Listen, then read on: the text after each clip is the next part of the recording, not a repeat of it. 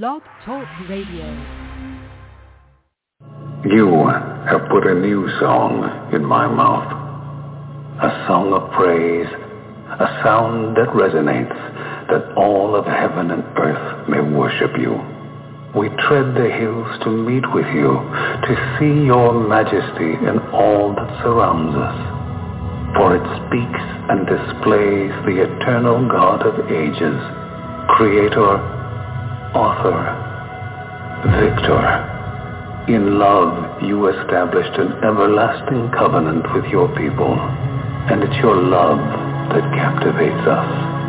As children of the King, we rush in as waves unrestrained, overcome, overwhelmed, that the King, crowned in glory and splendor, would reach down to place a crown upon our heads. So we raise our banner, the banner we boldly stand under, the banner of Jesus Christ. From dusk to dawn, from age to age, your praise resounds in all the earth. Deliverer, Redeemer, ruler of an everlasting kingdom that cannot be shaken. We trust in the name of Christ Jesus, the only King, forever.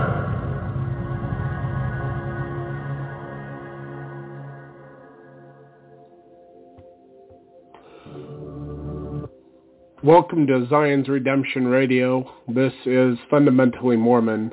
I'm your host, Mark Lichtenwalter.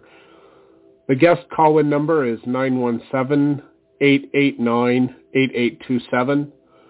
That's 917-889-8827. You can find this at blogtalkradio.com/fundamentallymormon. And the text will also be posted on my Facebook wall at facebook.com/LAZURUS1977. You can also find the text and the audio to this radio program on iTunes at Fundamentally Mormon and in the different Facebook groups that I am an admin of. Some of those groups are LDS Last Days Prophecy and Gospel Discussions, LDS Gospel Mysteries, Latter-day Unity, and others. You can find the pages that I admin also on my Facebook wall. And if you enjoy this program, please friend request me or follow me and make me one of your close friends. We try to put out as many episodes as we can during the week. But I'm thankful for you to be here today. Let's get right into the reading today. We are going to be reading out of Ogden Kraut's books. You can find his books for free to read online at ogdenkraut.com. That's OGDENKRAUT.com. That's OGDENKRAUT.com. And today is March 14th, 2022. The guest call-in number is 917-889-8827. Today we're going to be going over Chapter 4 of How to Qualify for the Celestial Kingdom today. And my wife, Kim, is going to be reading it. She was not able to get on earlier, and I had to take full advantage of having my two older kids home today. So after I woke up, we were trying to get some stuff done, and I just wasn't able to do a recording.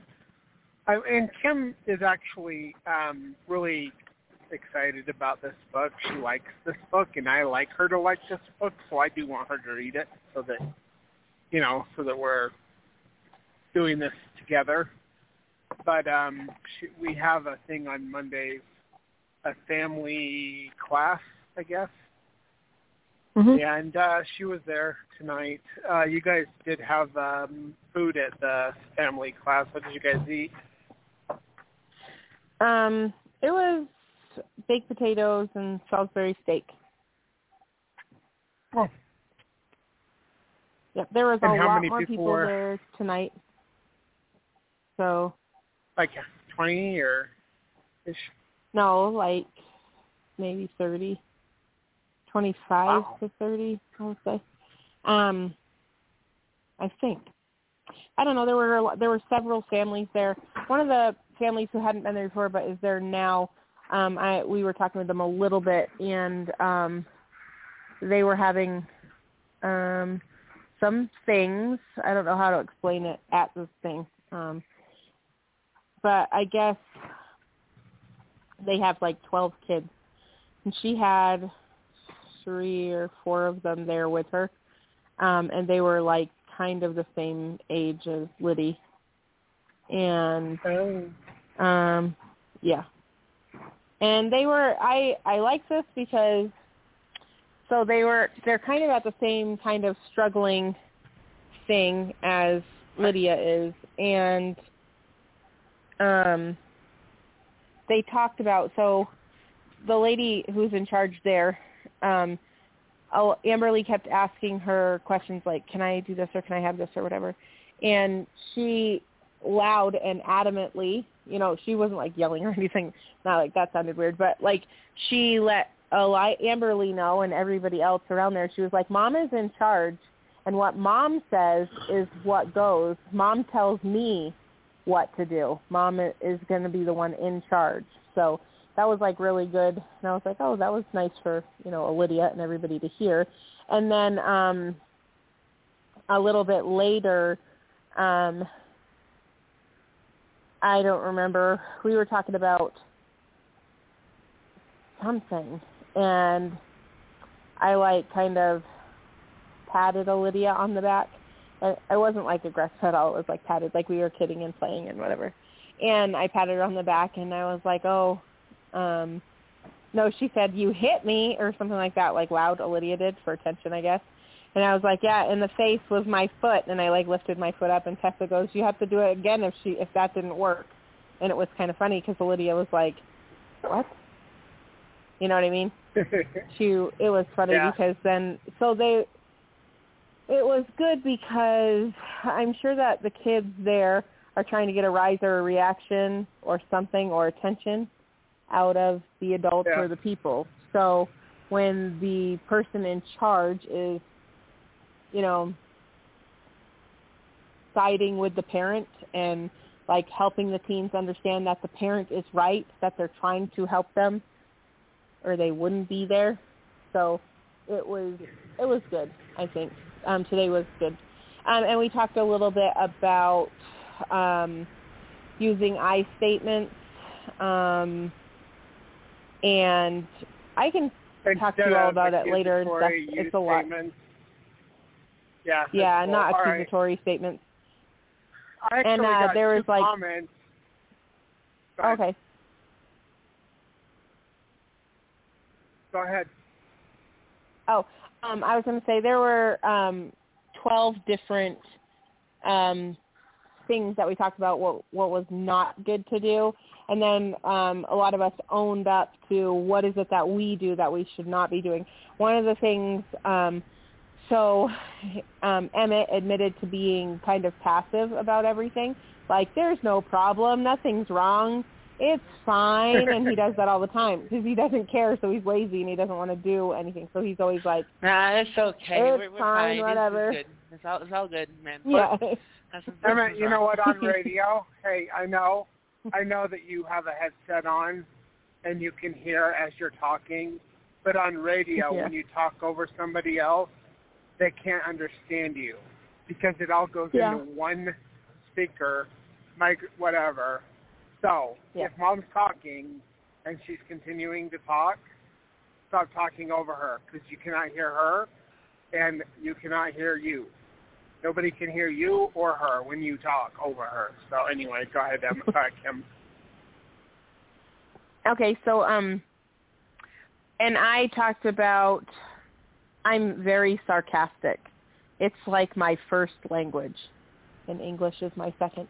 It didn't used to be, though.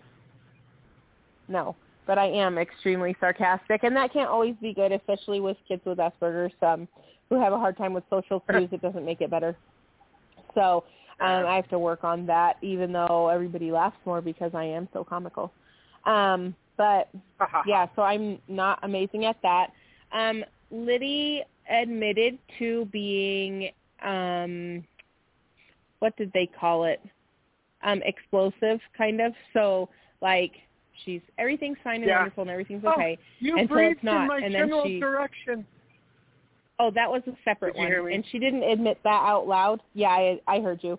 So that one was a separate one, and that one was, they did talk about that is one of the 12. And that is, I don't know, I called it being liberal. So, but I mean, like, it is where they overreact. Yeah. I wanted to not, I would like to say it when you're not talking, because like I just got done telling Emmett, when two people are talking on the radio at the same time, you cannot understand them. So what I said for the listening audience, because you couldn't hear it, was Lydia basically is like, you breathed in my general direction. And then I picture Riley's anger in Up, or what's that? Inside Out. Called?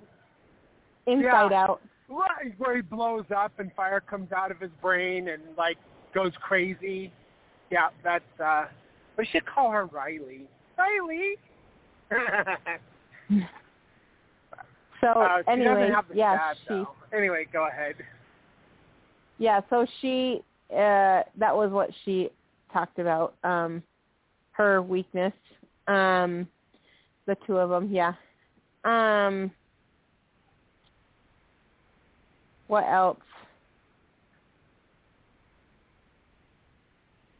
There was a lot of them. I can't remember them all. I did write it down because I was taking notes. So that was good. And yeah, I can talk to you about it more later. Just was talking, differently about how we talk and how we can change that. I did get a chance to meet her handler. Her handler. You know who? Her handler. Remember Morgan? Yeah. Yeah, like I got a chance the guy to meet who holds him. the chair and the whip out to tame the lion. Yeah. So, and we discussed some things. He's going to go see her tomorrow and have a meeting with her, and he is going to help work on the stuff that she does, like telling me to shut up and no and stuff, like telling me no, and being upset with me about everything at the drop of a dime. So we're going to work on those types of things. But anyways, for the listening audience, Lydia thinks that she's self-entitled and everybody must bow down and serve her and worship her, and it's just getting old. So, and it's causing some problems. So we're trying to work with her. Now, I was going to say something about the two comments that I got today. One was somebody was telling me they were watching one of my old videos from, like, I don't know, 2015. And they also watch and listen to my other shows, podcasts and videos. And he said, you used to be so positive, and now you're bitter and negative. And I was like, well, if you need an explanation about that, see Isaiah chapter 49. In Isaiah chapter 49, the Davidic servant is basically lamenting that nobody will listen to him. And it's frustrating. And he's like, why am I even doing this? What's the point? And yeah, I get to that point because guess what? Like, the people who believe me, they don't listen. They won't, like, actually do what I tell them that they need to do, which is not something I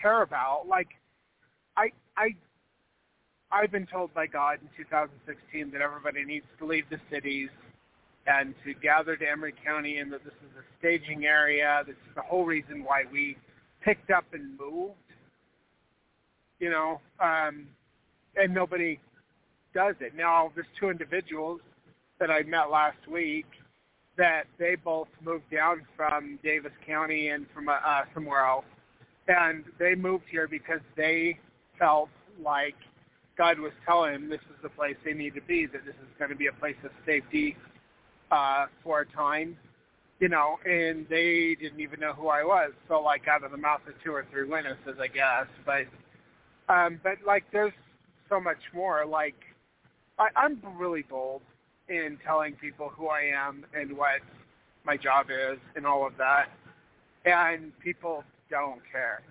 which goes along with Isaiah 49, you know. People don't care. They have all this lip service.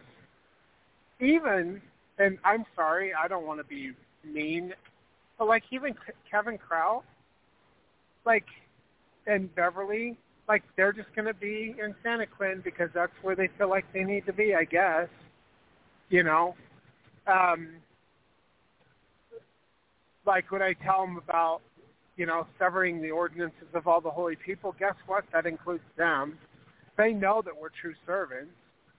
You know, Kevin recognized me when he first saw me, but he had never met me before, and this is before I was on social media, you know.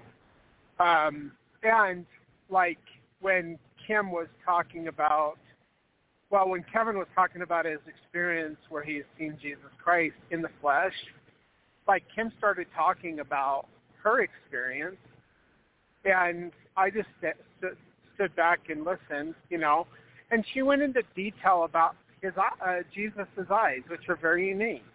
You know, they're blue, but there's more to it than that. And Kevin perked right up, and he was like, oh, yeah, that's right, you know. And I'm pretty sure Kevin's heard like 1,000 people say all these stories about all different kinds of things, because he's like a magnet. People go to him. But he knows that we're true messengers, you know, and that we've had these experiences. But he doesn't get rebaptized because his priesthood is supreme, I guess, you know. And Joshua Erickson, you know, like, we've been working with a bunch of people, very, very intelligent, knowledgeable people for years, and they consider us friends, but they, like, put us off to the side like, oh, yeah, that's nice that you had those experiences, but, you know, I don't need to listen to you. And like, the Doctrine of Christ call, which is actually going to be happening here in 12 minutes, every Monday they go on at 8 o'clock, and we had to do this late tonight, so we're kind of overlapping with them. But, like, they'll talk all about the Davidic servant and all about, they stick to the doctrine of Christ, like contrite heart, broken spirit, whatever. But they don't do anything. Like, that's all they focus on. They will not talk about united orders or the law of consecration. And they all say, well, you just need to follow Christ. Anybody who comes and says anything and wants you to do anything, and you just don't listen to anybody because you have to follow Christ. And it's like, okay, well, the man like unto Moses, who is the Messiah, and we've talked about that before, he's Messiah ben Joseph, it says, all they who will not hear his word and obey his message will be cut off from among the people. You know, so there is actually a servant that's coming to set the house of God in order. And if you don't hear him, you don't shema, you're going to have issues, you know. And I've been telling people for years, hey, I'm the guy. You know, Rabbi Yitzhak Kajori talked about it. The Dead Sea Scrolls talks about it and goes into detail about describing me and describing my life, you know. And, like, I try to lay these things out, and I try to teach doctrine as well. And everybody's like, oh, that's nice that you had that experience. Or more often than not, you're a false prophet. Or like the other week when I was talking on the radio show, it's like, hey, you know, you guys say that the Melchizedek priesthood was taken away from Nauvoo and that had to be restored. Well, Jesus says, build a temple in my name whereby the Most High can come to other, and that he, the Most High, who is the Father, can will restore that which was lost unto you, that which is taken away, even the fullness of the priesthood, which they say is Melchizedek, you know. But I'm like, hey, you can't come into the presence of the Father unless you have the Melchizedek priesthood to begin with. So how is he supposed to restore the fullness if the fullness is the Melchizedek priesthood? Oh, well, Joseph Smith he just lost the keys to pass them on, and he's going to have it restored to him, and, and they just make up crap as they go along. And then somebody else was like, the fullness of the priesthood was restored in the Kirtland Temple to Joseph Smith in the Kirtland Temple in 1836. And I'm like, well, that's kind of funny because the revelation for 124 was actually given in January of 1841, okay, and that was after 1836. And he's saying that the fullness of the priesthood has to be restored by the Father in that revelation in the finished temple. And they're like, well, the temple was finished.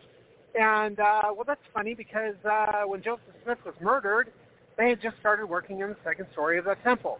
So it wasn't finished in his lifetime. And in fact, it was never fully finished. And in fact, the same glory that came upon the Kirtland Temple never came upon the Nauvoo Temple. So if you wonder why I'm getting sick and tired of arguing with people, it's because they're like snakes dipped in oil. You cannot catch them. They will find one way or another to make up some kind of excuse why they don't have to actually hear you, or why you're not or why I'm not the person, whatever. But in Isaiah it says there's a remnant, a very small group of people who will be in the top of the highways at the top of the mountains and in the desert places, and that Zion would be born in the desert, which doesn't describe Independence, Missouri, because that's not where Zion is born at. That's where it will go to after the Exodus. And you've got these people, and this is another comment somebody was saying, it's a great miracle for me to move out to Independence, Missouri, and I know God wants me here. And I said to her, well, maybe you're going to be there helping with the welcoming party for the remnant that has Zion born to the remnant, or whatever. We'll get there eventually. Maybe you'll be there at the welcoming party. Or maybe you'll be there and you'll have to prepare and whatever, but then we'll have to bury you when we get there. If God's really telling you to go to this place because you feel good about it, because you read a thing in the scriptures about it, but you don't know all of the scriptures, then maybe what you're doing is actually not listening to the Spirit, but maybe you are listening to the Spirit. Maybe God wants you to go there and you'll lose your life in the process, but hey, you're being obedient to God. And the admin was like, you're threatening, you're attacking this person and threatening this person. And I'm like, no, I'm not. I'm simply bringing up what Isaiah says. And he says, this is not up for debate.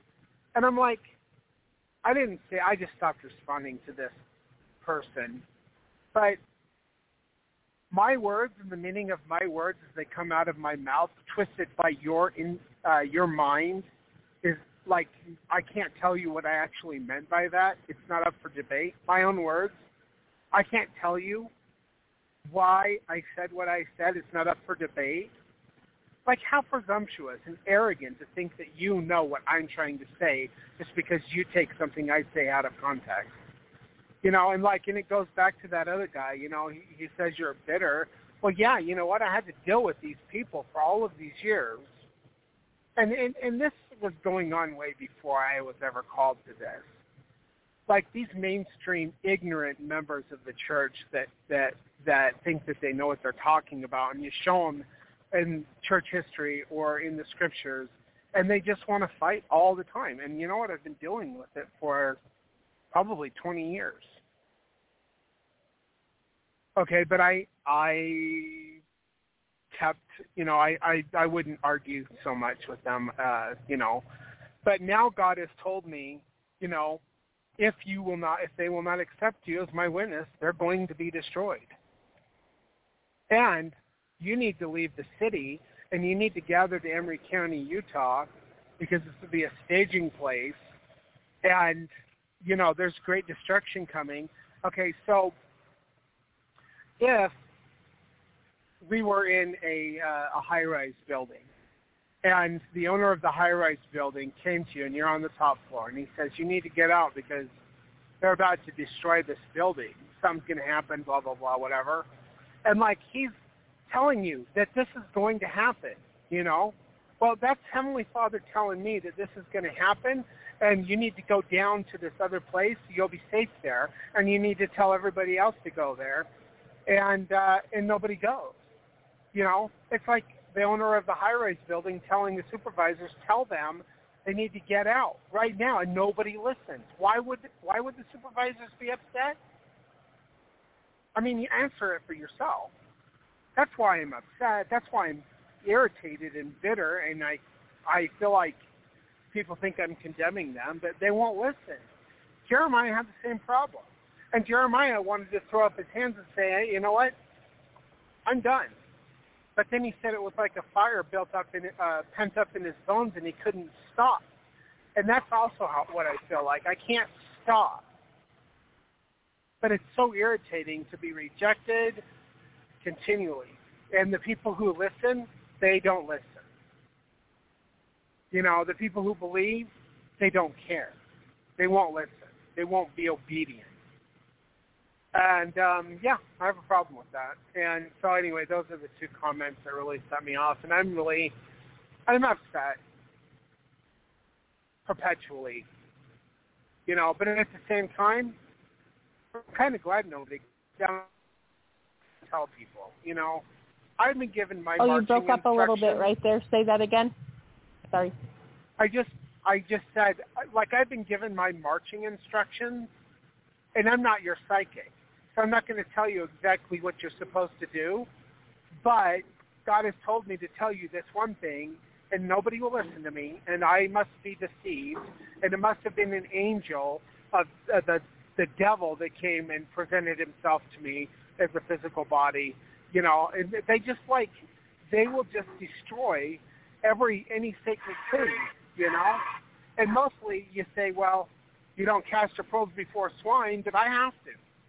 Because God has commanded me to cast my pearls before swine. And they continually turn and rend me. And yeah, so I am sick of it. Anyway, so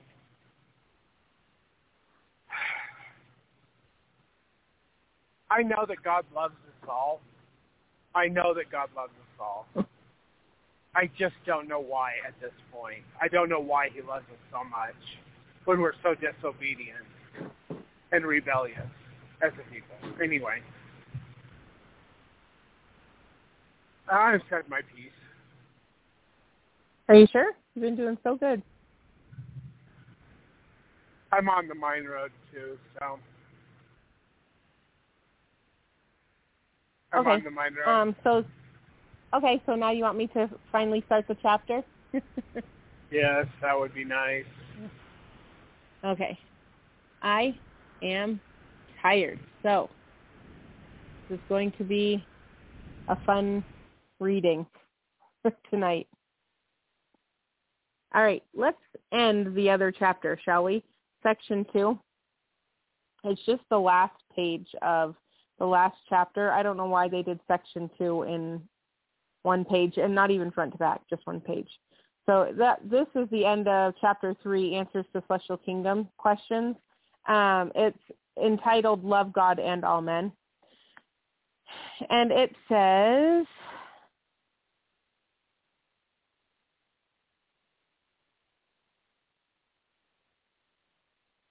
in section 1, we reviewed, hold on, I got to make this light work.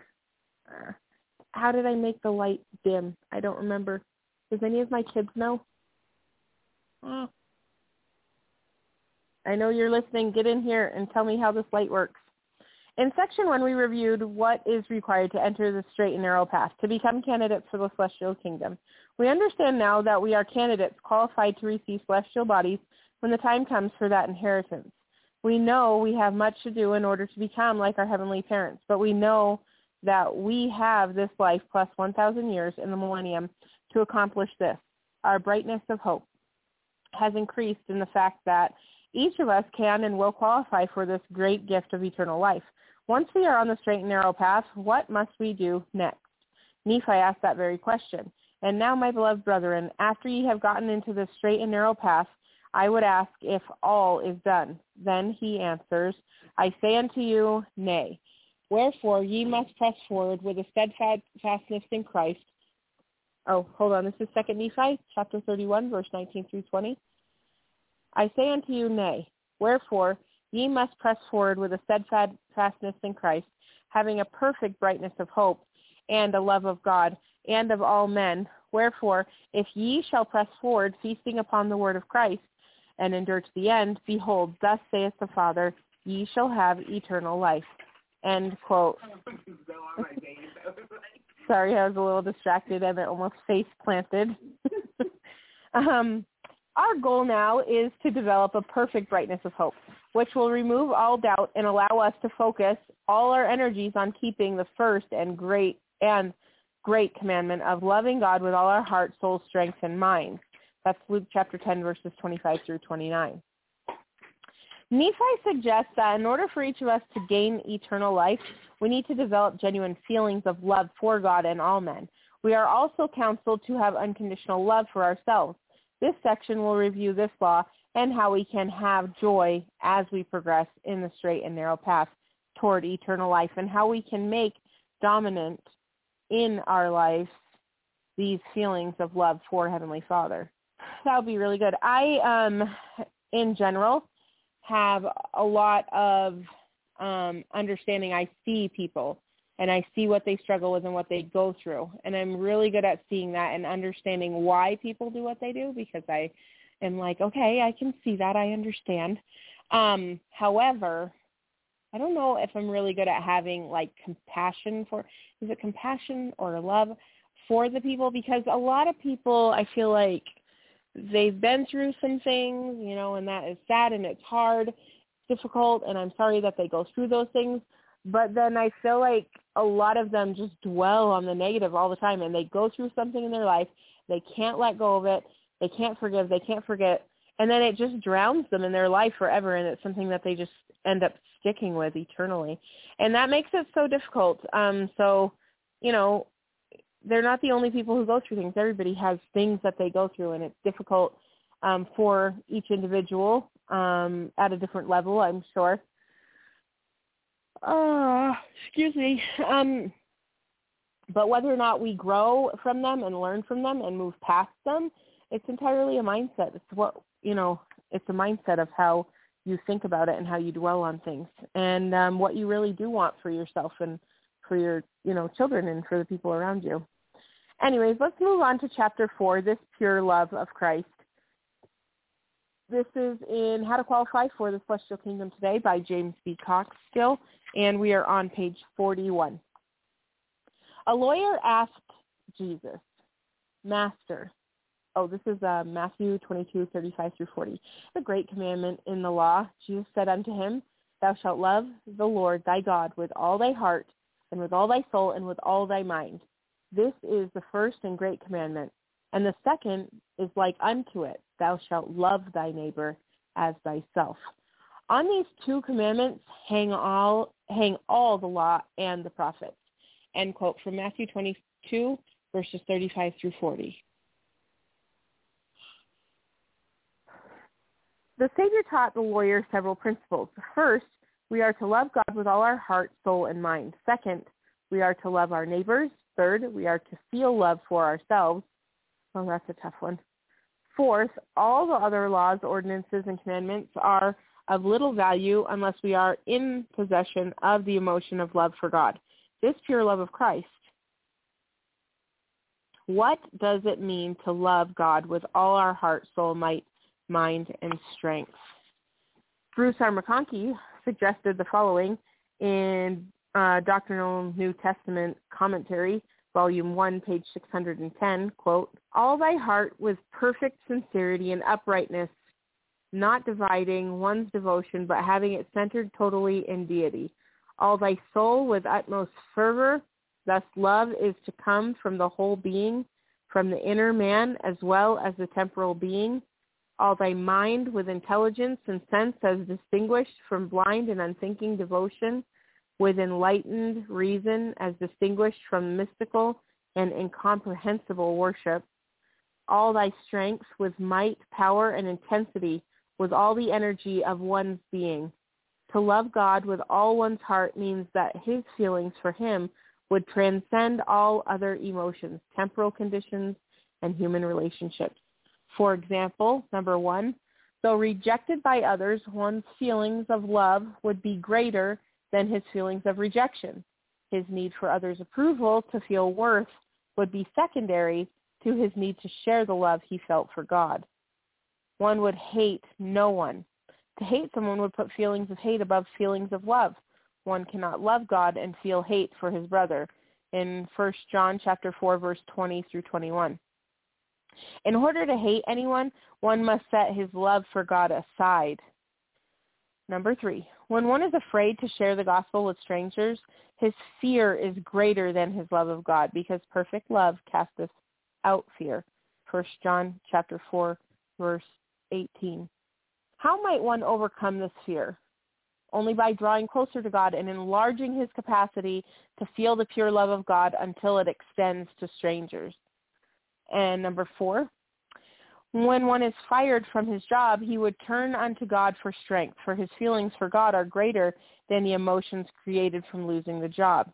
Alma 26:12. Number 5, when one's teenage son or daughter is in trouble at school, at church, or with the law, his feelings of social embarrassment are transcended by his feelings of love for God and his child.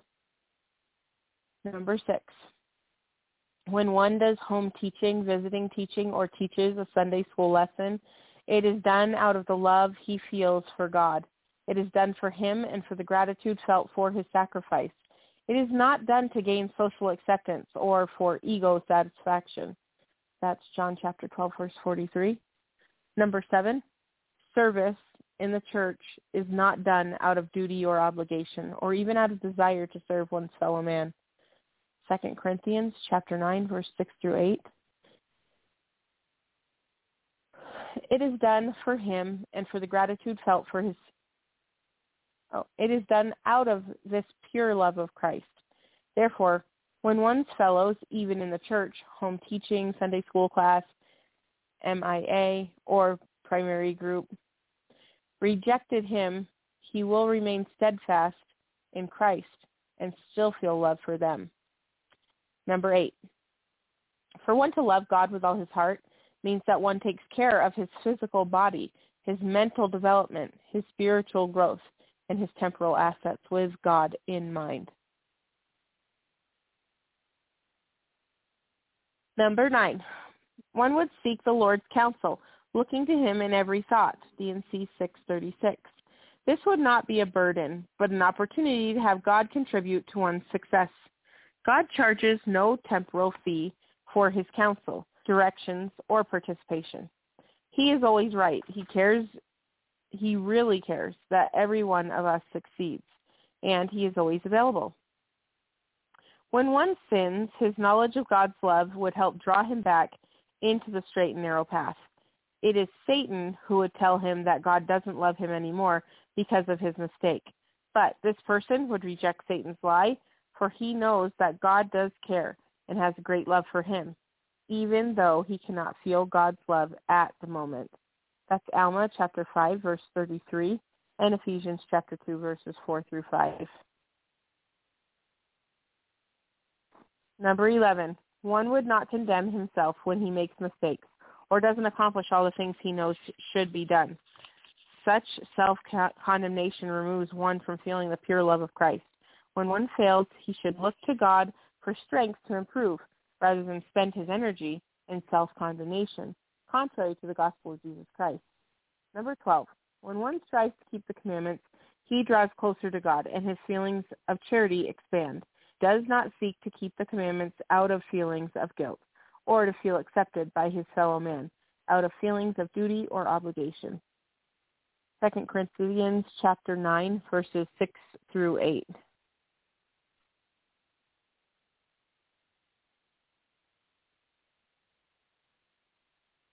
Number 13. His feelings of love will dominate all worldly praise, money, honors, or anything else found in this world. 1 John chapter 2, verse 15.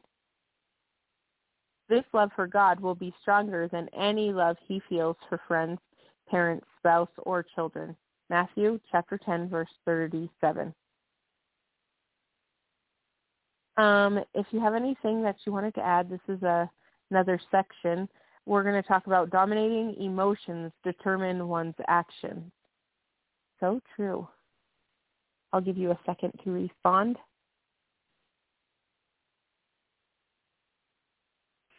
I'm actually getting loaded. Okay. Of noise. Okay, I will continue on. Sorry. I keep yawning. There are times when our feelings for God dominate our lives, and we feel great peace and joy with Him, with our fellow man, and with ourselves. There are other times when the cares of this world become dominant, and it is hard to let feelings of charity preside. Developing a pure love of Christ takes time, effort, and concentration. The primary purpose of this book is to help each of us find ways to grow in this perfect love of God. People assume that they do not have the pure love of Christ because this emotion does not dominate their lives each moment of the day. But the real question to ask is, am I improving because I choose to draw to Him daily? Remember that dominating emotions will determine our actions for the current moment of time. For example, a young man came to my home one day to give me his temple recommend. It seems that he had argued with his boss over something the boss had done to him, and he lost the spirit. He felt that he was no longer worthy to hold a temple recommend. That morning, he and his family had family prayer. His feelings for Heavenly Father had been strong. He felt good about his life, family, and what the day would hold for him. After he arrived at work, a couple of things went wrong, which had upset him, but he stayed in control. Had someone asked him about the church, he would have gladly testified of the gospel. He would have felt spiritually in tune, but during the morning, the boss made some schedule changes without consulting him.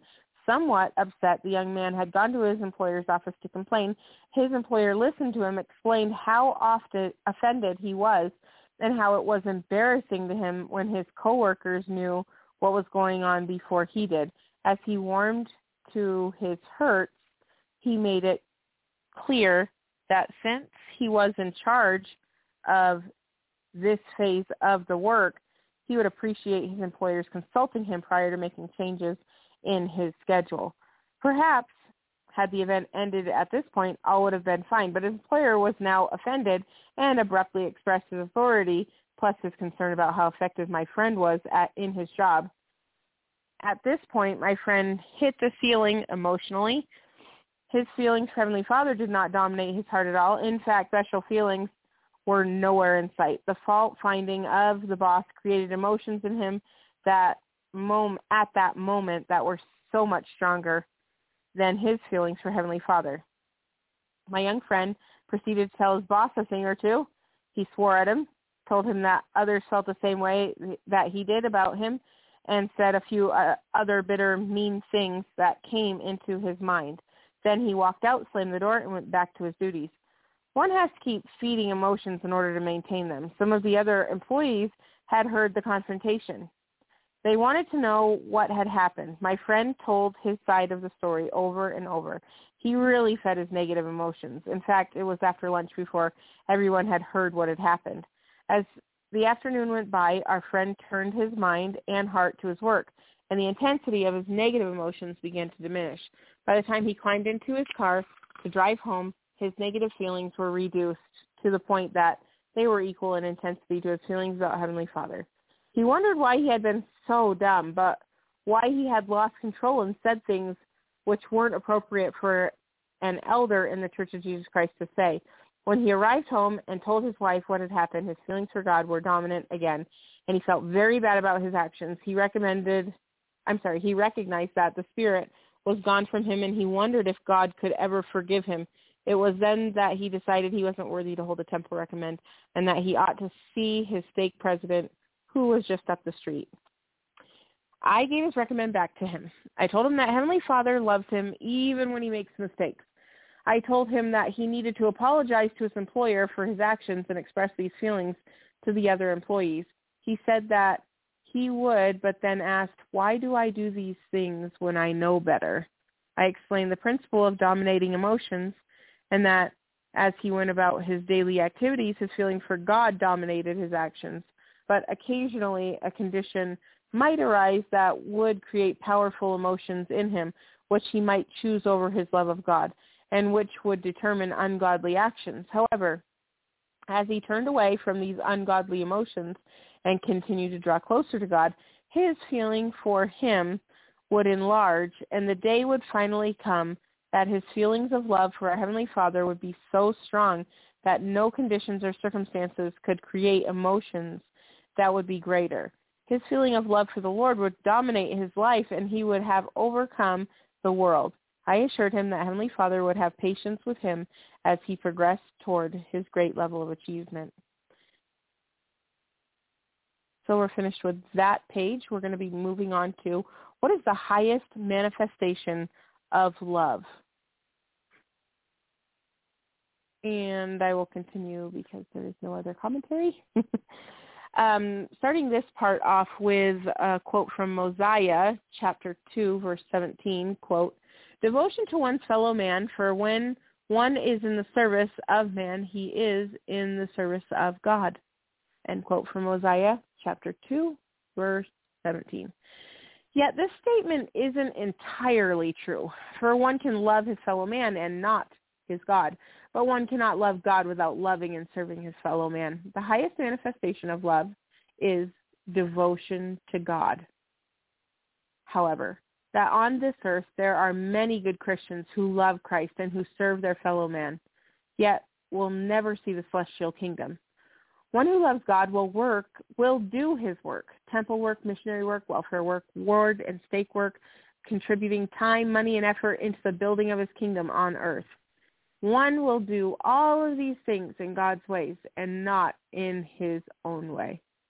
When one does home teaching, he will do it God's way. When members of the priesthood quorum were asked why they did home teaching, they replied with such answers as the following. A, I feel better after it's done. B, it is a priesthood assignment, obligation. C, I enjoy visiting. D, I enjoy hearing what the latest news is, gossip. E, I have to do it, duty, because I love my families, serve fellow man. G, I feel guilty if I don't do it. H, I do not want to let my priesthood leaders down. I do this assignment so my priesthood leaders will see me as a person of worth. I, because I love my Heavenly Father and desire to serve him. In actuality, every home teacher should seek to feel the love of God that God has for these families, and with these feelings of love go forth to teach. He will be sensitive to the Spirit as he carries out his assignment.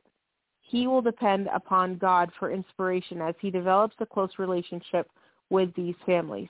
That's from Bruce R. McConkie, Mormon Doctrine, pages 459.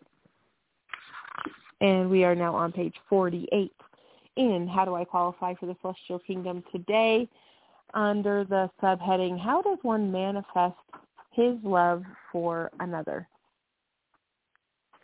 Continuing on. A daughter said to her father, hey, there you are. I've been listening the whole time. I just know that I'm in a bad spot, so I don't want it to break up a bunch. Yeah, that's okay. Anyway, I just get a kick out of, so it's been a while since we've read a TBM book. I know. True Blue Mormon, for those of you who don't know what TBM is, or True Believing Mormon. Anyway, I mean, I don't know.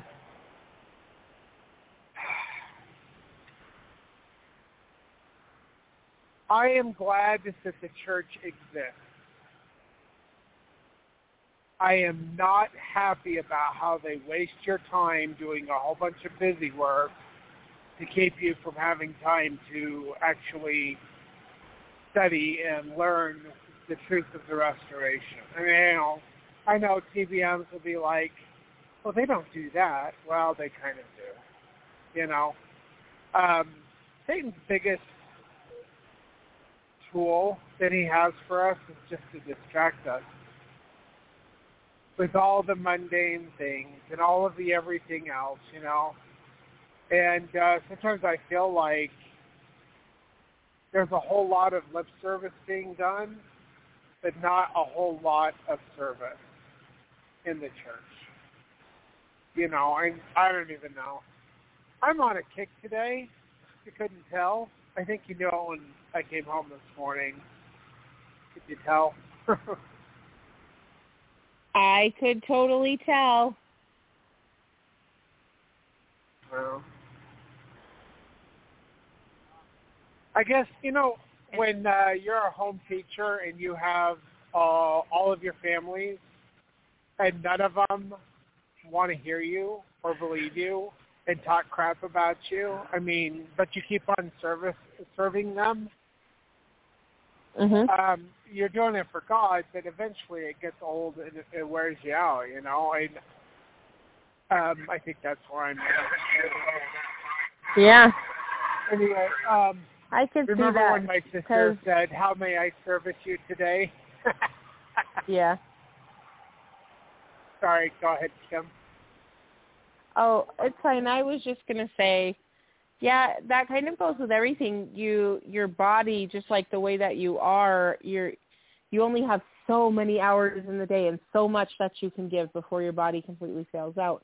And so you're serving all the time, or at least, that's what I do. All the time. We can use me as the example is what I was just going to say.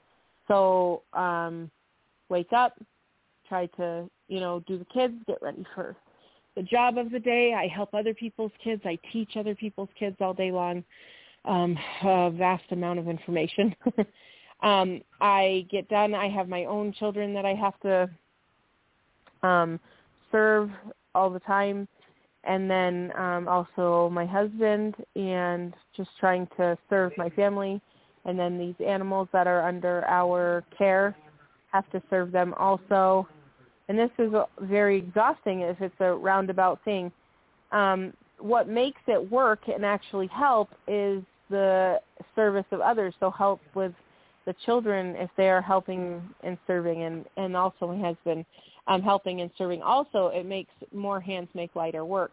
But when one of the links is just not doing it or not being helpful or being more difficult to make it harder to finish the job, then it really does take away a lot more, and it pulls a lot more on the individual, myself.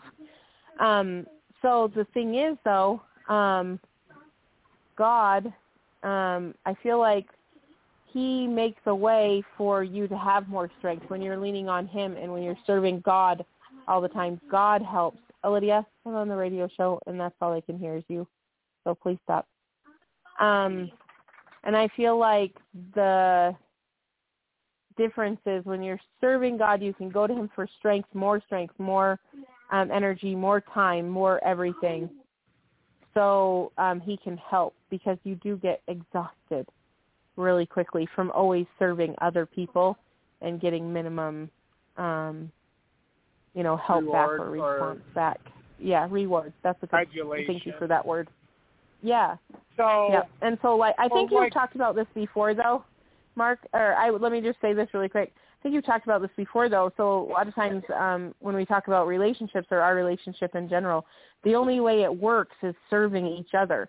Because if we're both trying to help each other with our goals, I wasn't commanded to preach or teach or anything like that, but I try to be supportive.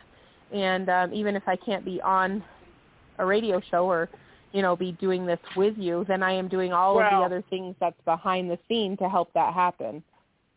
Like, your thing, kids what Heavenly Father told you is to ease my burdens, and you help.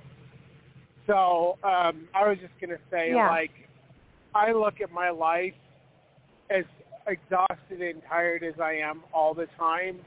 I'm amazed after all these years that I'm able to keep going. And that has to do with, like, work.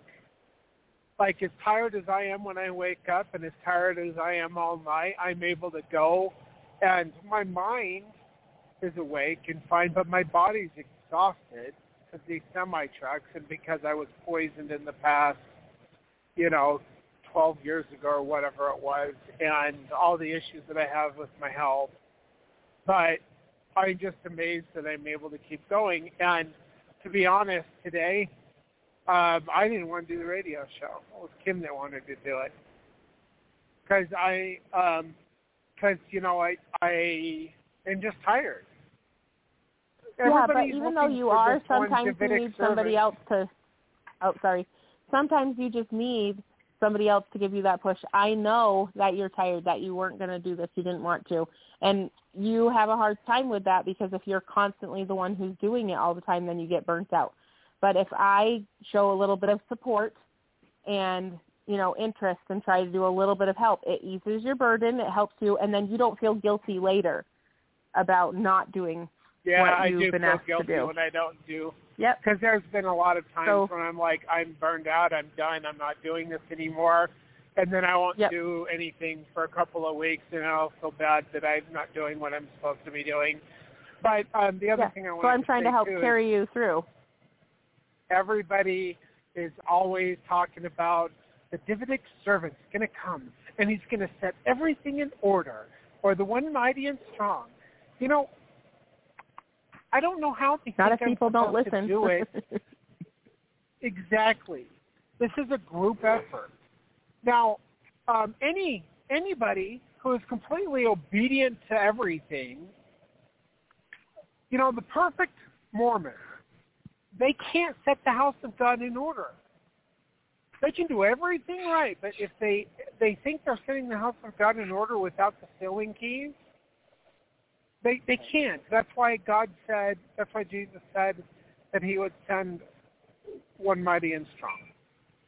Because there is a specific individual who is going to come, who is going to instruct the people. That's the main job of the one mighty and strong, as spoken of in Isaiah chapter 28, is to teach.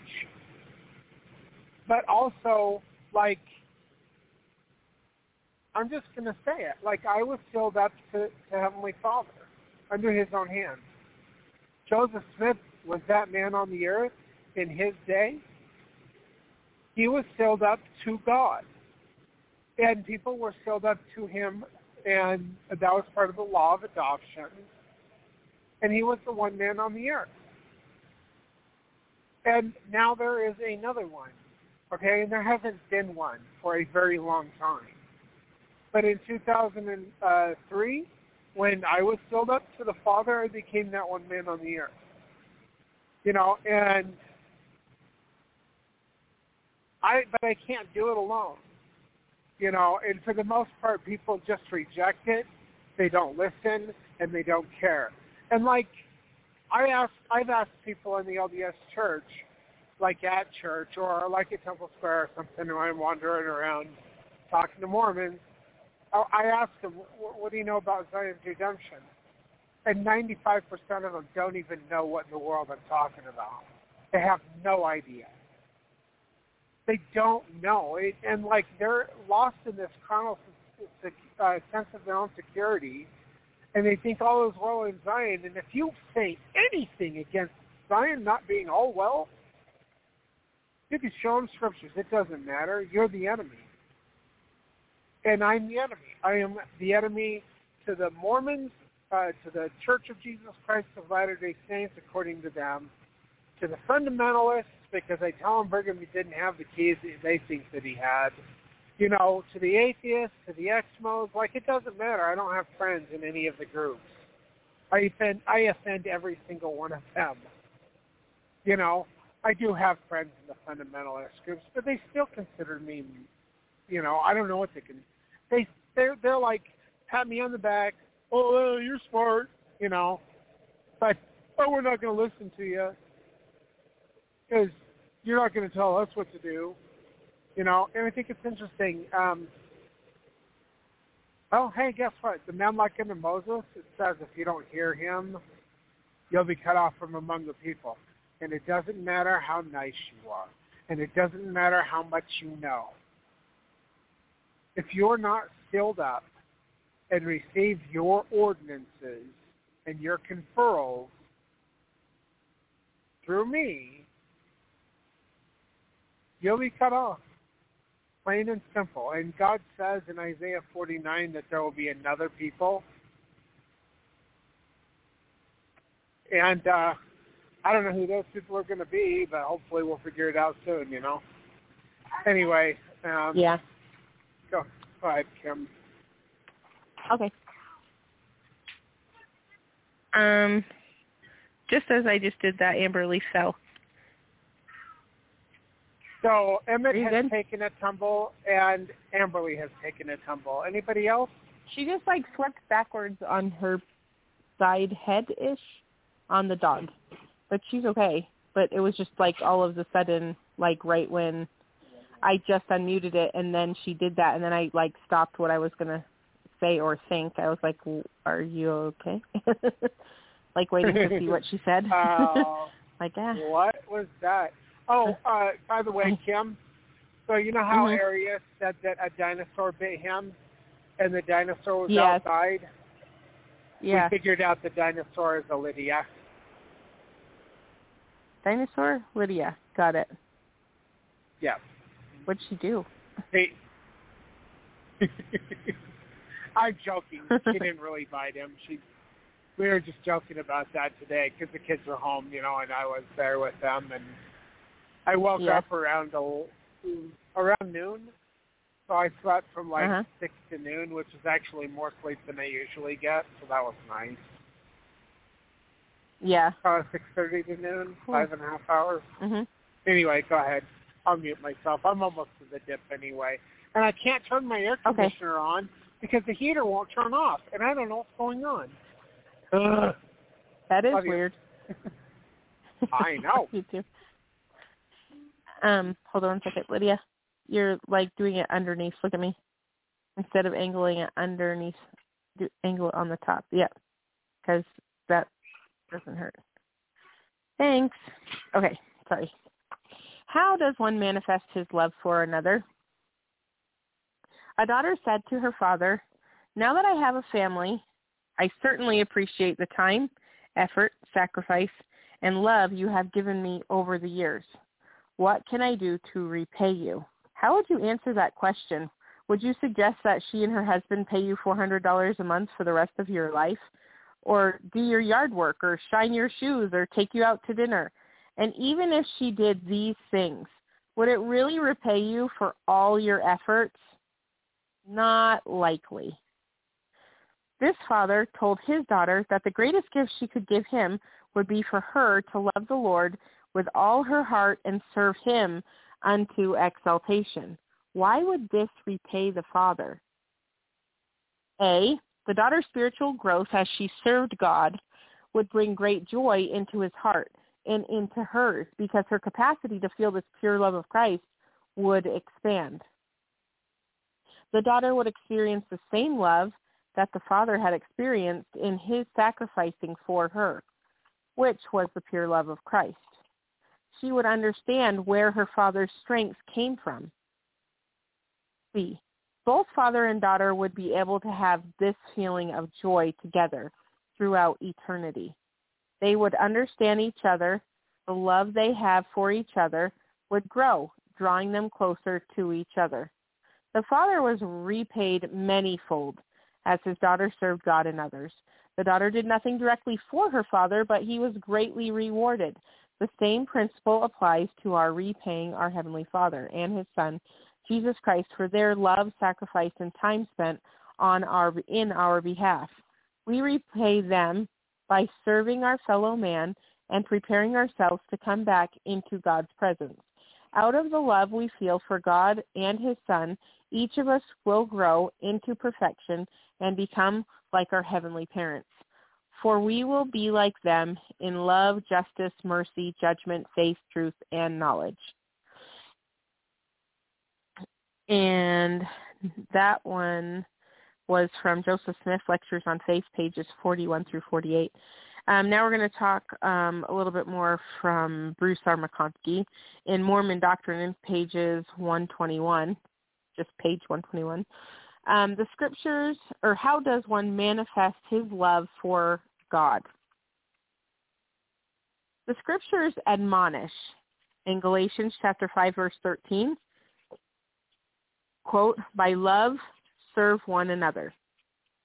And 1 Corinthians 16, verse 14, let all your things be done with charity. And John chapter 13, verse 35, by this shall all men know that ye are my disciples, if ye have love one to another. If ye keep my commandments, ye shall abide in my love. That's John 15, verse 10. We manifest our love for God by keeping his commandments, which enhances our spiritual growth, and by using the gift of charity and serving our fellow man. The focus is on serving one's fellow man, out of the love one feels for Heavenly Father. What is charity? Is it different from love for my fellow man? Let's read about that. Charity is more than love, far more. It is everlasting love, perfect love, the pure love of Christ, which endureth forever. It is love so centered in righteousness that the possessor has no aim or desire except for the eternal welfare of his own soul and for the souls of those around him. No one can assist in the Lord's work without it, according to D&C 12, verse 8, and also chapter 18, verse 19. And the saints of God are commanded to seek it and attain it.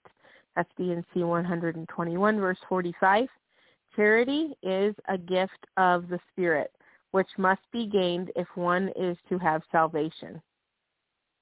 God's love is perfect love. It is pure love. It is unconditional love. It is unfeigned love. As one seeks for this gift of the Spirit, he will be able to feel this pure love of Christ for himself as well as for his neighbor. And now we're on page 50, if you had anything you wanted to add to that.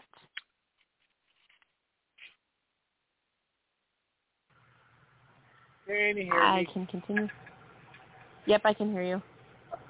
I got to roll my window up because I can't turn the heater off. Oh. Okay.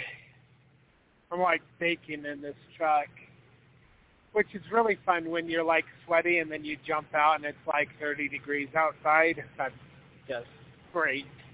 Anyway, so like I was just thinking about my own experience. You know, like I used to have this deep, deep, abiding love for God's children, and for God, you know. But it's easy to love when it's reciprocated. So when I was in the LDS church, like I would help out with the lessons all the time, and I always had comments, and everybody always used to pat me on the back and say how much they loved my comments and how much they felt the Spirit and all of this stuff, you know. And then in the course of a very short time period, I became an enemy.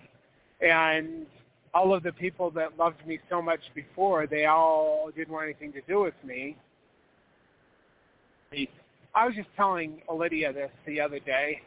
They were talking about a dance, and she was telling me about this dance that she really thinks is fun that they do at the school dances. And I told her, yep, when I was younger, we used to do that too. She was talking about the electric slide. You know what I'm talking about, Kim? Kim. Yeah, I was muted, and I giggled when you said that. Yeah, so she was like, I love it so much, because we were listening to it on Sunday, I think it was. And I was telling her, you know, when I was younger, we used to dance to this too. And then I told her I used to go to singles awards and singles dances, and I had a whole bunch of different groups of friends, and we would all get together, and I was the key person that would be like, none of these groups hung out with each other unless I was there with them. Like, whenever I would leave, to go up to like Washington or wherever I'd go, if I wasn't there for a while, none of them hung out with each other. But when I came back, like literally on some of the steak centers in the cultural hall, like literally half of the dance floor would be doing the electric slide with me, and they were my friends. That they would come out and be part of my group, and would go out to eat with me at JB's or Denny's or whatever afterwards, you know, and it was fun. And then at church, like everybody would be like, you know, pat me on the back, and they all loved like whatever I would have to say or whatever, you know. Mm-hmm. So I went from that and to Heavenly Father telling me to be bold with my witness, to just coming out and not being so vague anymore. Because I didn't want to share things with people unless they were very close to me before. And if I did talk about it, I always talked about it in the third person. There was a guy I knew once that had this experience happen to him, and, you know. And I would just tell people because I wanted them to know that those kind of things happen still. You know, when you don't hear about things like that in the church, you know, you might think, oh, that's for another time and for another people. But they do happen. Miracles still happen. And I wanted people to know that. So I would talk about these things, but I would talk about it in the third person because I didn't want them to know it was me. But then in 2013, Heavenly Father told me to be bold. And then, well, I have to be bold. I don't know what else to do. You know, and because I'm bold and share these things, all of those people that loved me so much before are all gone. You know, and I have my wife, and I have my kids, and I have a couple friends still, you know, good friends. But all those other people are just gone. And it's kind of funny because, like, they're friends with Kimberly. Some of them are friends with Kimberly on Facebook, you know, but they're not friends with me. And I was the whole reason why they even know Kimberly. Like, I was their friend for years and years and years, and now I'm not their friend anymore, and they won't even talk to me. And I don't know. My point is, like, it's easy to love people when they are patting you on the back and being your friend. It's not so easy when everybody rejects you and they all call you a deceiver and a false prophet and a liar and all of the other things that they've accused me of. And all of the death threats and everything else. It's hard. You know, and I don't know how Jesus could sit there, and I don't know if he loved those people that persecuted him or not. I know he got upset with them and frustrated. And maybe that's just where I'm at. I'm frustrated because they won't listen. And I do find value in people. I don't know. In friendship? Everybody thinks they're such good people because they love their families and they love their friends, but then they can act like jerks to everyone else too. You know, and that's not loving your neighbor. To be rude and to use people and to just, you know, well, I don't know them, so I can treat them however I want. And I see that so much. That's what happens with Facebook today. too. Yep. You want to expand on that? I'm on Washpine, by the way. I'm just saying, like, people feel like nobody can see or, you know, doesn't know them, so they have all this anonymity, and they just say whatever they want, regardless of if it hurts somebody's feelings or they say it just to cause an argument or a fight, and there's no repercussions for it because there isn't that social interaction the same way that it used to be. No consequences. So you were... Yeah, and before there used to be, you would be known as the, you know, contentious one, the arguer, I don't know, the liar, the thief, or whatever it was, you know, openly. But now everybody is so out of touch with reality and whether or not anybody near you will know what you're saying even, you know. So it's just like this hidden, you know, and they can use different names and different thing, so nobody yeah. will even know who is saying it. So they can be whatever they want. They could just be profiles. Yeah, and they could just be so, mean and rude. I don't know how to say this right, but like a person who has good character will do the right thing even when no one's looking. But a lot of people will pretend to have good character, but then they'll sneak around behind other people's backs and gossip and stab them in the back or make fake profiles just to stir up contention. But they want everybody to look at them like they're, so righteous when they're not. And, it's like the problem with our society today is there are no consequences for your actions. And it's getting worse. Like they let criminals out on bail multiple times, and they should be sitting in jail waiting for trial because they're criminals.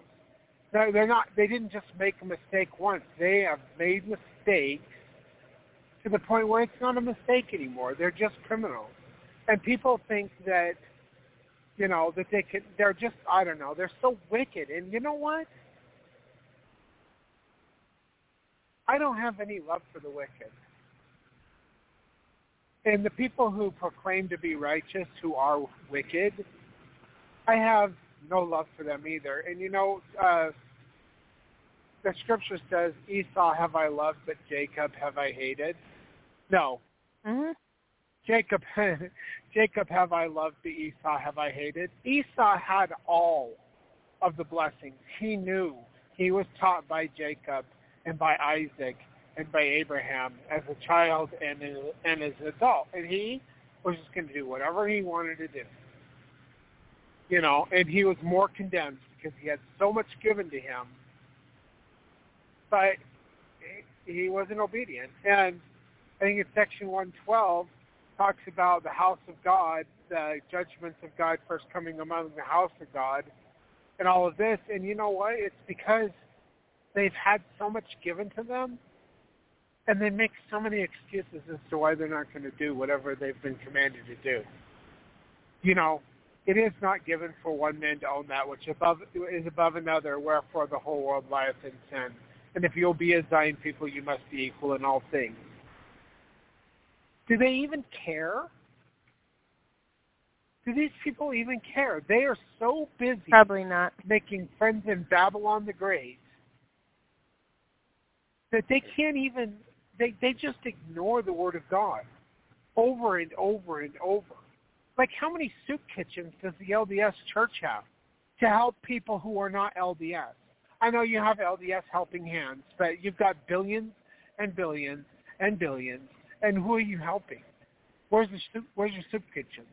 Where's your homeless shelters? Where's your domestic abuse shelters for these women and sometimes even men, who are abused by their spouses or the kids? Where are the rehab centers funded by the church? That's super weird because when I was trying to get out, and it was the middle of February, Bishop? well, beginning middle. Yeah, the bishop, I didn't even think to call or ask for any help from him. And I didn't even know who he was at that point for where I was living. And then, I don't know. I didn't get any help from them. It was the state, so the government helped me. You know what? Helped me. I was homeless in December of 96 and January of 97, specifically because I converted to Joseph Smith. I was kicked out on the streets in the middle of winter with almost nothing. I had a backpack and some clothes. The church could do nothing for me. Nothing. They didn't That was helpful. care. Yeah, they didn't care. And I had to run to the state to get some kind of help, and all they did was give me a food stamp card, which I'm grateful for. It helped me get through it, but, Yeah. But, they're supposed to be a shining light on a hill, and they think that means building billion-dollar temples and grinding the faces of the poor and asking impoverished people oh, if you can't pay your bills and you can't pay your medical and you can't get your pills and you can't do this and you can't do that and you can't even eat, pay your tithing anyway. Really? It's supposed to be, tithing is supposed to be upon your surplus, according to the scriptures. And when you don't have anything, you don't have a surplus. One of the guys who pays me tithing, he makes like $300 a month. I've told him multiple times to stop. And David, I know you're listening because you listen to every single show I do. But you know, Heavenly Father told Heavenly Father tells him, you know, pay tithing to him, send him $30 a month because that's all he has. And I don't want it. I'm grateful for it, and if Heavenly Father tells him to do it, I'm not going to argue with him. But like these men in Babylonian business suits who proclaim to be prophets, seers, and revelators, where they don't have any of the actual fruit of being prophets, seers, and revelators, they want David to pay them. David has almost nothing. He's living with his family. He has almost nothing, and they want him to pay them. They should be helping him with everything. He's disabled, you know, but nope. And, you know, I've heard people, they lose their temple recommends because they don't have any money, so they can't pay tithing. It's disgusting. You're Babylonian whores who should have been the bride of Christ, but what you've done is you've gone whoring yourself off after Babylon the Great, and you care more about money and power than you care about the love of God or the love of his children. Anyway, I'm pulling up on the Grizz, and I'll just be disgusted and kick the coal, and you can go on and talk and say whatever you got to say. I'm going to get out and kick my coal because I'm pissed off right now. Okay, sounds good. Okay. How does one get this gift of charity? Charity comes by praying with all the energy of your heart unto God the Father that you will be filled with this love. Moroni, chapter 7, verse 48. King Benjamin teaches that you can be filled with this love of God and obtain a remission of your sins if you always retain in your mind the greatness of God and his long-suffering towards you. Mosiah chapter 4, verse 11 through 12. By using the gift of charity on behalf of others, our capacity for charity will expand. What frame of mind must one have in order to receive this pure love of Christ? Hey, I don't like them really, really short. Got it? Okay, sounds good. All right, A, one must have hope that he will be raised to eternal life. Moroni, chapter 7, verse 41. Have faith in the Lord Jesus Christ, faith that Christ is the way to spiritual and temporal success. Moroni, chapter 7, verse 42. C, one must be meek and lowly of heart. That is, one must recognize his dependence upon God in all things.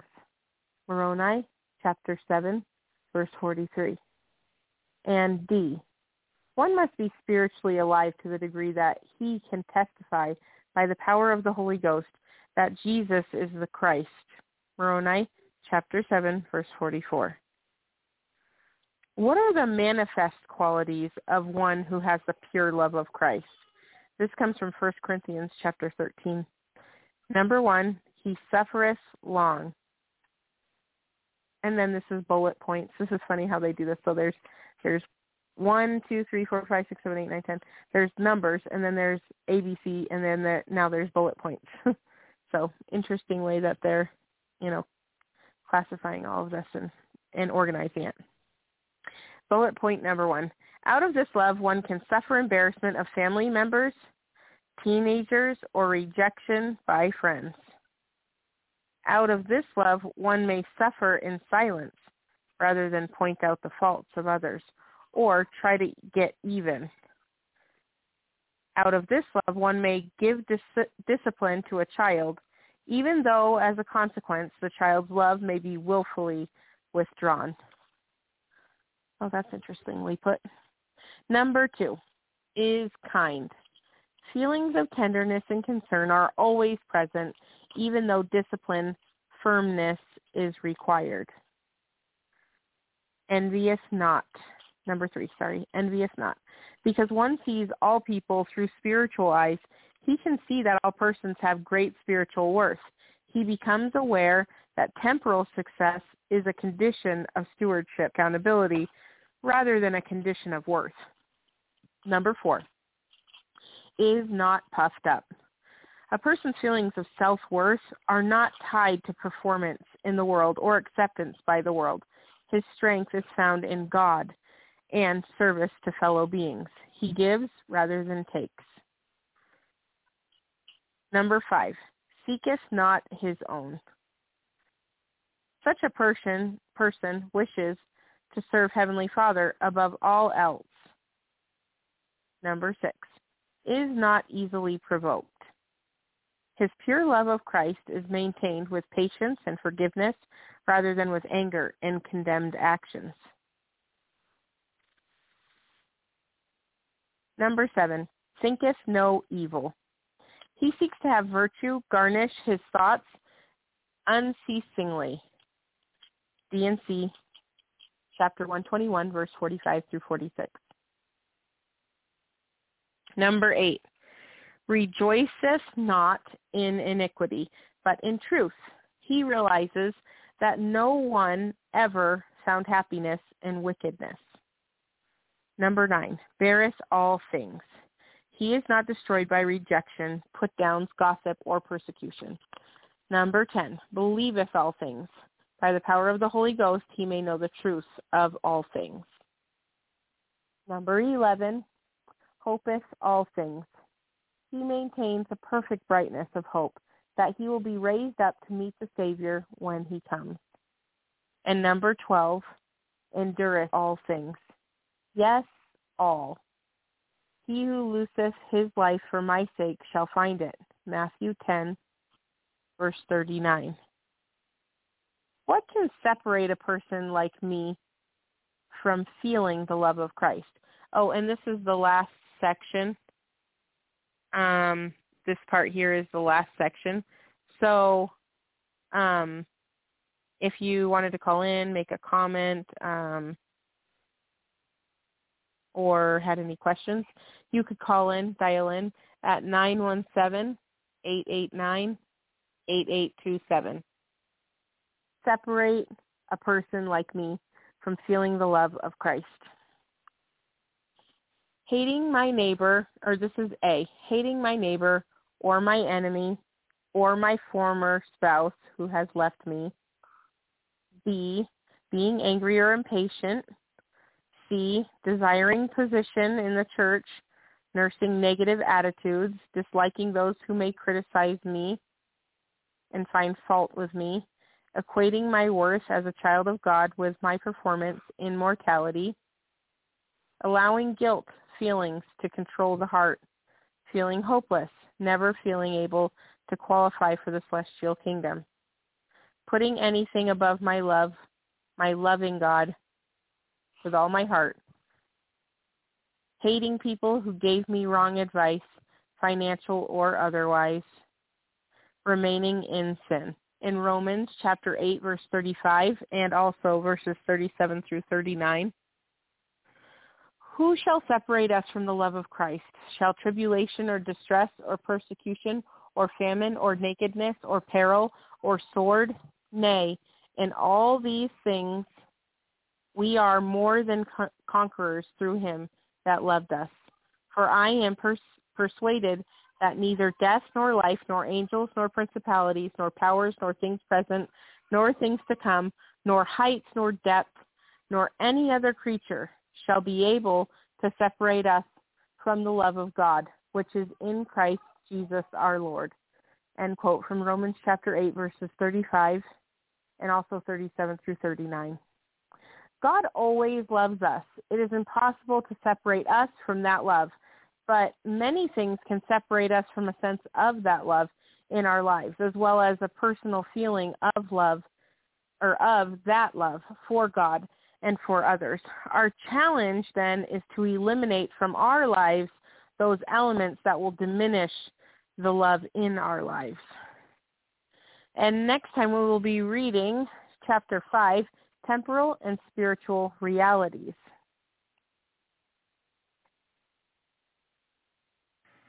Okay, Are you there? I'm here. Okay, there you are. Yep. Anyway, yeah, this is like a book, and this program is something that people should just listen to and read over and over and over and over again. Because, you can know these things, but it takes, I don't know, it's just good to have reminders all the time. And, we're so stuck in this simple world that, you can know all these things, but it's the practice of it that actually helps you. And I know so many people that are so intelligent and they have all of these things, they know all this stuff, but they don't do anything about it.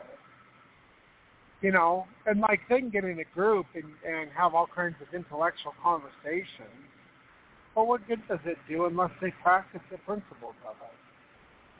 You know what I mean? I think some people get caught in liking the praise and adulation of men and women to the point where they forget why they studied it to begin with, why they learned all this stuff to begin with. I think that's a slippery slope or a trap that we can all get stuck in, seeking the praise and honors of men. And I know people probably think that that's what I do, but like I've said before, I want you to be obedient to God. I want Zion to be redeemed. I hate this wicked world so much. The propaganda and the lies, this whole world is so saturated with trash, with lies and deception. It's in the church. It's in the government. It's among all the people. This whole world is ripe for destruction. And I want Zion's redemption, and I guess I get frustrated because people are slow to hear and to wake up and to see and to hear and to see and to hear and to see.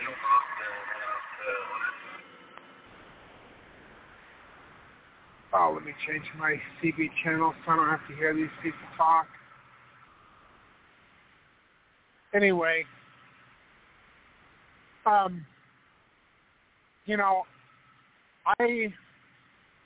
consider the church that Heavenly Father told me to organize, the Church of the Living Messiah. Partly I consider it a non-denominational brand of Mormonism, even though it's not. I would accept anybody in it who wants to come have conversations and learn together. That's why I go among the Doctrine of Christ people, because they actually want to learn. And I'm not trying to tell them exactly who I am on their program, but I enjoy learning with other people. And part of the whole reason for the Church of the Living Messiah is to have a school of the prophets as well. Where we can come together and discuss things and work things out and get revelation together as a group and individually. And so when Heavenly Father told me to tell people together, because I was naive, because I thought people would actually listen. But then I've got the enemy who raises up all of these damn false prophets who are true prophets. A lot of them have true messages. But in key points of doctrine, they lead the people astray so that they do not come to the one who has been given the keys and the authority to redeem Zion and to set the house of God in order. Denver Snuffer is one. I can list off a ton of people, and there's more than I even know. And in the days of Jesus Christ, there were many messiahs. There was one true one. But there was a lot of people that say, well, this guy, he proclaims to be a thing. You know, this guy, and over there, and everybody has a cousin that says they're a thing. You know, and so why should I listen to Jesus? You know, and even Simon the sorcerer could do miracles, and he wasn't from God. You know, so miracles can't even prove anything. So, like, I can heal the sick, which I've done, and raise the dead, which I haven't done. But, you know, there was that woman, Wanda, in Puerto Rico. Her daughter was dying, would have been dead, except for she contacted me, and I asked her what the name of her daughter was, full name, and I commanded the angels that I have charge over to heal her, and they went, and guess what? When I said amen, she breathed again. By the time she got to the hospital, they couldn't find the disease that had been plaguing her. She was completely healed. You know, but where's Wanda? She got offended by the fact that my mom was moving out of a house and she needed my help. And so I wasn't able to go to her daughter's wedding in Utah. And she got offended by it. And then, you know, she just leaves. You know, other people have seen things, like people have seen light envelop me when I've been speaking to them. You know, and other people, they have a very powerful confirmation that I am exactly who I say that I am, but because I say something that they don't agree with, they take off. And Joseph had the same problem. You know, oh, he's a false prophet. Oh, I must have been deceived. Oh, he's deceived. You know, all of the crap that people said to him, they say it worse to me. And all the crap that they said about Jesus, they say it worse to me. You know, and I am frustrated because, like, I want to teach them principles, of course. But I also know that unless they come to me to receive their salvation, because guess what? I'm the man like unto Moses. And if you don't hear me and you don't listen and you don't obey, you're cut off. You know? And I know that. And if I say that, they'll say, oh, you're just a false prophet, whatever stupid excuses they have. And I care enough to where I want the best for these people. I don't want to control them. Kim, who do I want to control? At least Kim understands. Hi. If she who do you want to control? A mute. Yeah, like everybody, they think that I'm just doing this because I'm trying to, like, gain a following so I can control people and have unrighteous dominion over people, and that I'm just going to, you know, whatever they stupid thing they come up with in their brain because Satan's whispering revelations to their ears, and they don't know the difference between that and God. But that's one of the accusations. I'm just trying to control everyone. I just want people, I want Zion to be redeemed. I know the path that happens, and I know the keys how that happens. And anyway, Kim, go ahead. Well, I don't understand the question. I was trying to figure out what you're asking me. I don't, like, that doesn't compute. It's Kim, like an oxymoron. Who are you trying to control? Hold on, stop. You know okay. that I'm not trying to control anyone. That's the whole point. Why am I asking That's why you? I'm saying. That's what I'm saying. Yeah. I'm like, that question doesn't even make any sense. I want you to tell the people, who is it that I am trying to control? Nobody, to my knowledge. That's why I'm like, what are you talking about? Your question doesn't make sense. That's what they say about me. I know it doesn't make sense to you because you know me, but they don't, and that's what they say about me.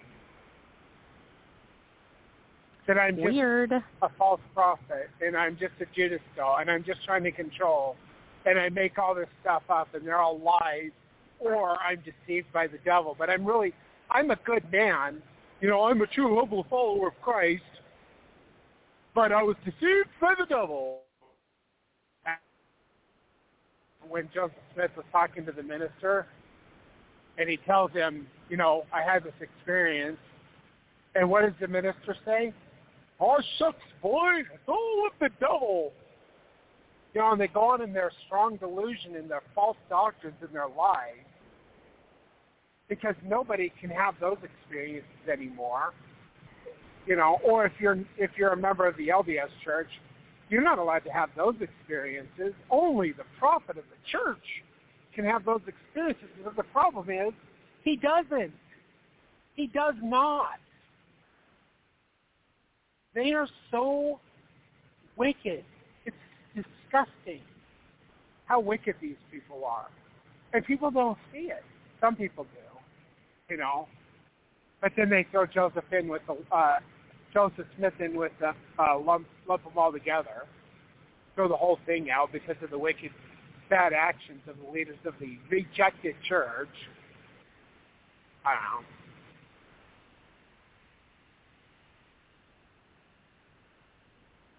Like, at least Kim knows my character, and she can tell the world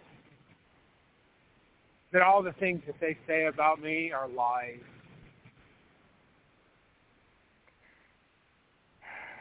Yeah. But she's so distracted by everything going on in our life, it's hard for her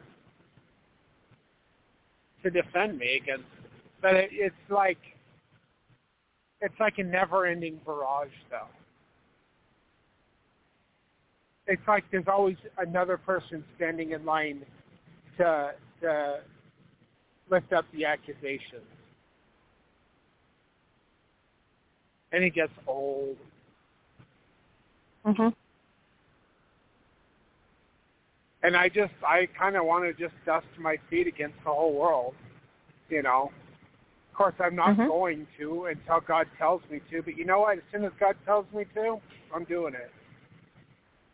You know, like I receive my instruction from Him, and my marching orders come from Him. So, I don't know. It's hard just to see all the lies and the deception that the whole world is bathed in, and to know that there is truth, and to know that the whole world rejects it. Anyway, I guess tomorrow we'll be getting into Chapter 5. What's the title of that chapter again? Temporal versus spiritual? Yep, temporal and spiritual realities. Temporal and spiritual realities. Yeah. So one of the things I was thinking of when you were talking about all the different characteristics is Jesus and how he had to deal with the people of his day. Like patience and long-suffering only goes to a point, and then he pulls out a whip and starts whipping people in the temple. And I was thinking about the laundry in the temple, you know, and how they, like, make people pay for the temple clothing, and you got these little old ladies doing all the laundry and stuff. And I was thinking, well, that I would never want to go in the temple and pull a Jesus whip maneuver on those old ladies that don't know any better, you know. yeah. You know, but they use that to condemn Jesus even more, to the point where they put him to death. And, like, there's only so much that he could do, and he finally was just fed up with them. And he got out of it by going upon the cross. And, yeah, that was the most difficult thing anybody could ever do, but he got past it and he got over it. You know, and now he sits in his place where no man can touch him. So, all right, well, if there's anything else that you wanted to say about anything, we don't have any callers, at least not that I can see. Emmett, check the studio.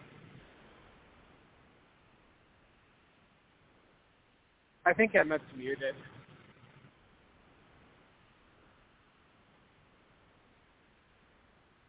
Emmett, I still can't hear you, honey. He is talking, but he thinks to you, but he's not. Yeah, he's muted. You're muted, Emmett. On the studio. Emmett, you're muted on the studio. He's laughing. Because he's trying to unmute his phone. It's not working. Emmett, nobody can hear you. Oh my gosh, he's supposed to be the guy on the studio working the studio. Emmett. Ooh, he's a genius. He learned how to unmute himself. Welcome back, my boy. Now your phone is muted, Emmett. Your phone or your headset. He's saying his phone is not muted. He cannot hear. Why are you unmuting my other line? Oh my gosh. Emmett, you're unmuting the wrong line, Emmett. Oh my gosh. The That's not your phone number, okay? Emmett. Can you hear me now? Yes, okay. Okay, so I was simultaneously muted on my phone, the studio, and my headset. And I don't know how my headset got muted because I haven't touched it. Wow. And what I was laughing about, I was looking at the studio and like trying to figure out why I was muted. And then Mom's like, Emmett, are you muted on the studio? And I'm like actively staring at the studio, and I realize I'm muted on the studio. Yeah, because your phone call dropped, and then you called back in and you didn't unmute yourself. Yeah. All right. Anyway. No one else is in the studio. The chat room appears to be empty. But I'm reloading it now again. Yeah, it's empty. All right. Sounds good to me. All right, well, we'll be back on tomorrow with another episode of Fundamentally Mormon. And I guess, Kim, you're done. Emmett, you're done. Everybody's done, right? No, nothing more to say. Copy that. That was a question. Copy that. Roger. 10-4. All right. Emmett, thank you for everything. Kim, thank you for everything. I will call you in just a minute. Emmett, go ahead and cue the music. Take care, everyone. God bless, and goodbye.